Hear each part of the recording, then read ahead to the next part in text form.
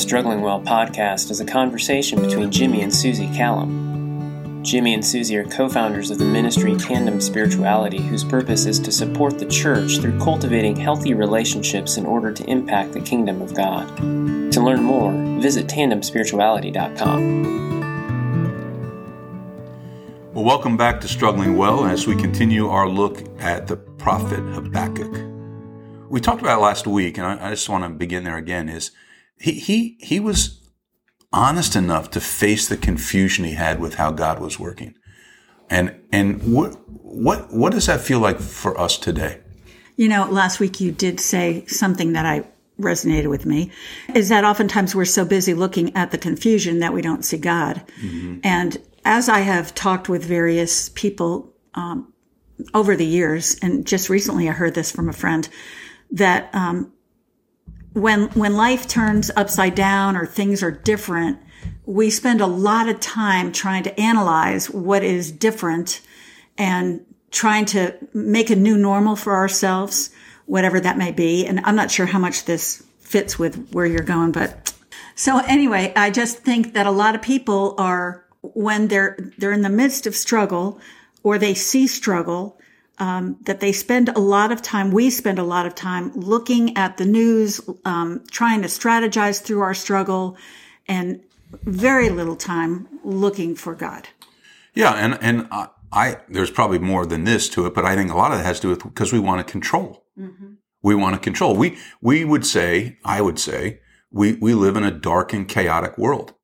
There's so many examples of that on a macro level, a worldwide level, but there's also examples of that within our own lives. Mm-hmm. And life can get dark, and life can get chaotic, and life can get confusing. But again, rather than looking to God, we try to analyze, and then we try to manipulate and manage our world to where we can control it and get out of the darkness and the chaos. And I wonder how much we miss in those times when we're trying to rearrange and control and figure out what's next, how much of God we miss and what He's doing, because we want life to look a certain way. Yeah, exactly. And I think that's, to me, the turning point in this short little 3-chapter book is chapter 2, verse 1, when Habakkuk says, "I'll climb up on my watchtower and stand at my guard post. There I will wait to see what the Lord says and how He will answer my complaints." Mm. And then while he's there, it goes on the next verse and says, "Then the Lord said to me, write my answer plainly on tablets so that a runner can carry the correct message to everybody else." And then here's the part that gets hard. The vision is for a future time. In other words, there is hope coming, but you're going to have to wait. And who wants to hear that message? Well, nobody then, probably, because they were in turmoil, and certainly not today, where we are a generation. Well, it's been this way for generations, not just this generation, but we want things now. I want resolution now. Yeah. And so if I were to ask you where you find hope, and to say, well, God says hope is coming, but you're going to have to wait for it, how would that feel? How does that feel to you? Well, will I wait? Yeah. That's the question. Or will I try my best to retool my life in a way that I think might bring me some ease? Yeah. And so it's that combination of will I wait, and then where in that waiting, where in my faith do I place my hope? And so Habakkuk is now given this answer that, first of all, he didn't like God's answer to his first complaint that he's going to send the Babylonians. Now he's waiting on the watchtower. He writes down this answer that God says, hey, you're going to have to trust me. There's a vision. There's hope coming. There's an answer coming. But until it gets here, can you trust me? Can you keep your eyes on me? Well, he says in the end of verse 3, if it seems slow, wait for it. It will surely come. It will not delay. That's like almost an oxymoron. It's going to seem slow, but it won't delay. Right. And that really points to the fact that God's timing is very different than our timing. The rest of the second chapter really talks about the evil that is present, and there are 5 different woes, 5 different evils that he talks about that I think makes Babylon, and I never can pronounce this word right. Archetype, is that the right way to say it? Of any nation that finds himself here with these things, because it's not unique to just Babylon. That's who Habakkuk is addressing, and God is addressing the Babylonians. And he goes, "Don't worry, I'll take care of them." And the 5 different things there are 2 mentions of unjust economic treatment of people. Mm-hmm. That's a problem. There's a problem of slave labor and how that's treated. There's a problem of irresponsible leaders who just simply drink and carry on and expose and sexual exploits and everything else, and they don't take care of their people. And in the last one, in verse 18, he says, "What good is an idol carved by man or a cast image that deceives you? How foolish to trust in your own creation, a God that can't even talk." And again, to me, that's a picture of the world we live in today. People put their hope and they put their trust in their own creation.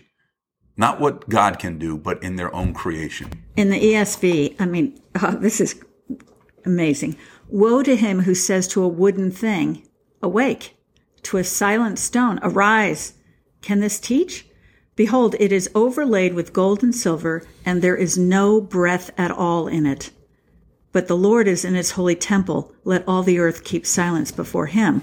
So that whole, it sounds so silly that somebody would erect something, wooden or golden or whatever, and try to breathe life into it or make it come alive, as opposed to worshiping God. Right. But you think about the things that we worship today.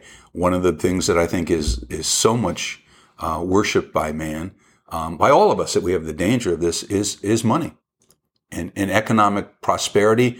And maybe now, not even so much prosperity as stability. Mm-hmm. And the economic markets around the world are just up and down and all over the place. And it's caused this panic because for years, that's where we put our faith and our hope. Mm-hmm. And it's just not there. And so in all of this, he ends that 2nd chapter by saying, but like you said, the Lord's in his holy temple. Yeah.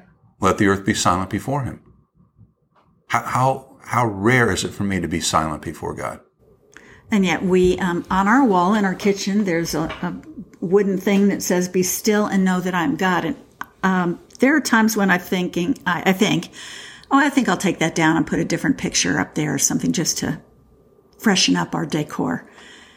But I can't take it down. And the reason is not because it's so outstanding of a piece of artwork, but because of the fact that I need the reminder to be still, to sit with it, to sit in it, sometimes to literally sit on it and wait for God to speak. But again, when I hear him say it's going to feel like it's slow, but I'm not going to delay. Well, like what? Help me, God, help me there. And that's where, for me, my faith has been grown and stretched, is to be okay with silence, knowing that there is an answer. Not an answer doesn't necessarily mean the way I want it, but that he will speak. Yeah, and I think for me, in just practical terms, the 2 places where I struggle with that are, ever since we retired from the church, people have said to me, "Well, how are you enjoying your retirement?" And I've answered by saying, "Well, it doesn't really feel like retirement to me yet because we've been really busy. We're always seems to be that we're going somewhere doing something." Mm-hmm. And so the idea of being still gets thwarted sometimes because of the busyness of life. And then the other piece that is really true for me is I don't do well with silence. Like when I get in the car, the first thing I do is turn the radio on. And it's either going to be to a music station to listen to music, or it's going to be to sports radio to catch up on the latest news on sports. I don't like silence. Which is so funny to me, Jimmy, because you are an introvert in comparison to my more extroverted personality. Right. I get in the car and I don't want to hear anything. I know. I don't know why it is. I do think it is a subtle battle that I have with the Lord, and a subtle battle that the enemy knows about, that as I look at all this and I go, okay, I'm going to wait on God's answer. I'm going to wait on him. And yet that last verse is convicting to me. Let the earth be silent before him, because I can fill my world with noise. And I wonder if sometimes, not consciously, but unconsciously, that's my way of going, I'm not going to be silent before you, Lord. I'm going to fill it with something. Well, when people say to you, how's retirement? They're assuming that you're playing golf every day or maybe, I don't know what. But what would it be like if you and I said to people, we are just sitting and waiting and listening? They'd be like, oh, yeah, pretty boring, that's sad. I guess, is it health? You can't do anything. I mean, are you having a mental breakdown? It's not what, even in our Christian culture, it's not something that people are ready for. Yeah, I think, again, I'm really not picking on the church, the big C church, but we fill every worship service, every time we gather corporately, we fill it with noise, we fill it with activity, we don't leave much room for silence. And that's hard. If you say, okay, folks, we're going to take the next 2 minutes and just be silent before the Lord, people will think those 2 minutes feel like 2 hours. It gets uncomfortable for people. And yet, what does it mean to sit before the Lord, to listen to what He is saying, not just what I have to say to Him? And Habakkuk's going to change from this, which he's kind of laid out everything now, to the 3rd chapter, which we'll look at next week, which is really his prayer. He's voiced his complaints to the Lord. The Lord's given him an answer. The Lord's finally said, write my answer on tablets. I want you to know it will seem slow, wait patiently, because it will not be delayed. And so how is Habakkuk going to respond? We'll see that in chapter 3, and maybe it will give us some insight as to how we should respond to the Lord as well. Thanks for joining us. To learn more about the Struggling Well podcast, visit tandemspirituality.com.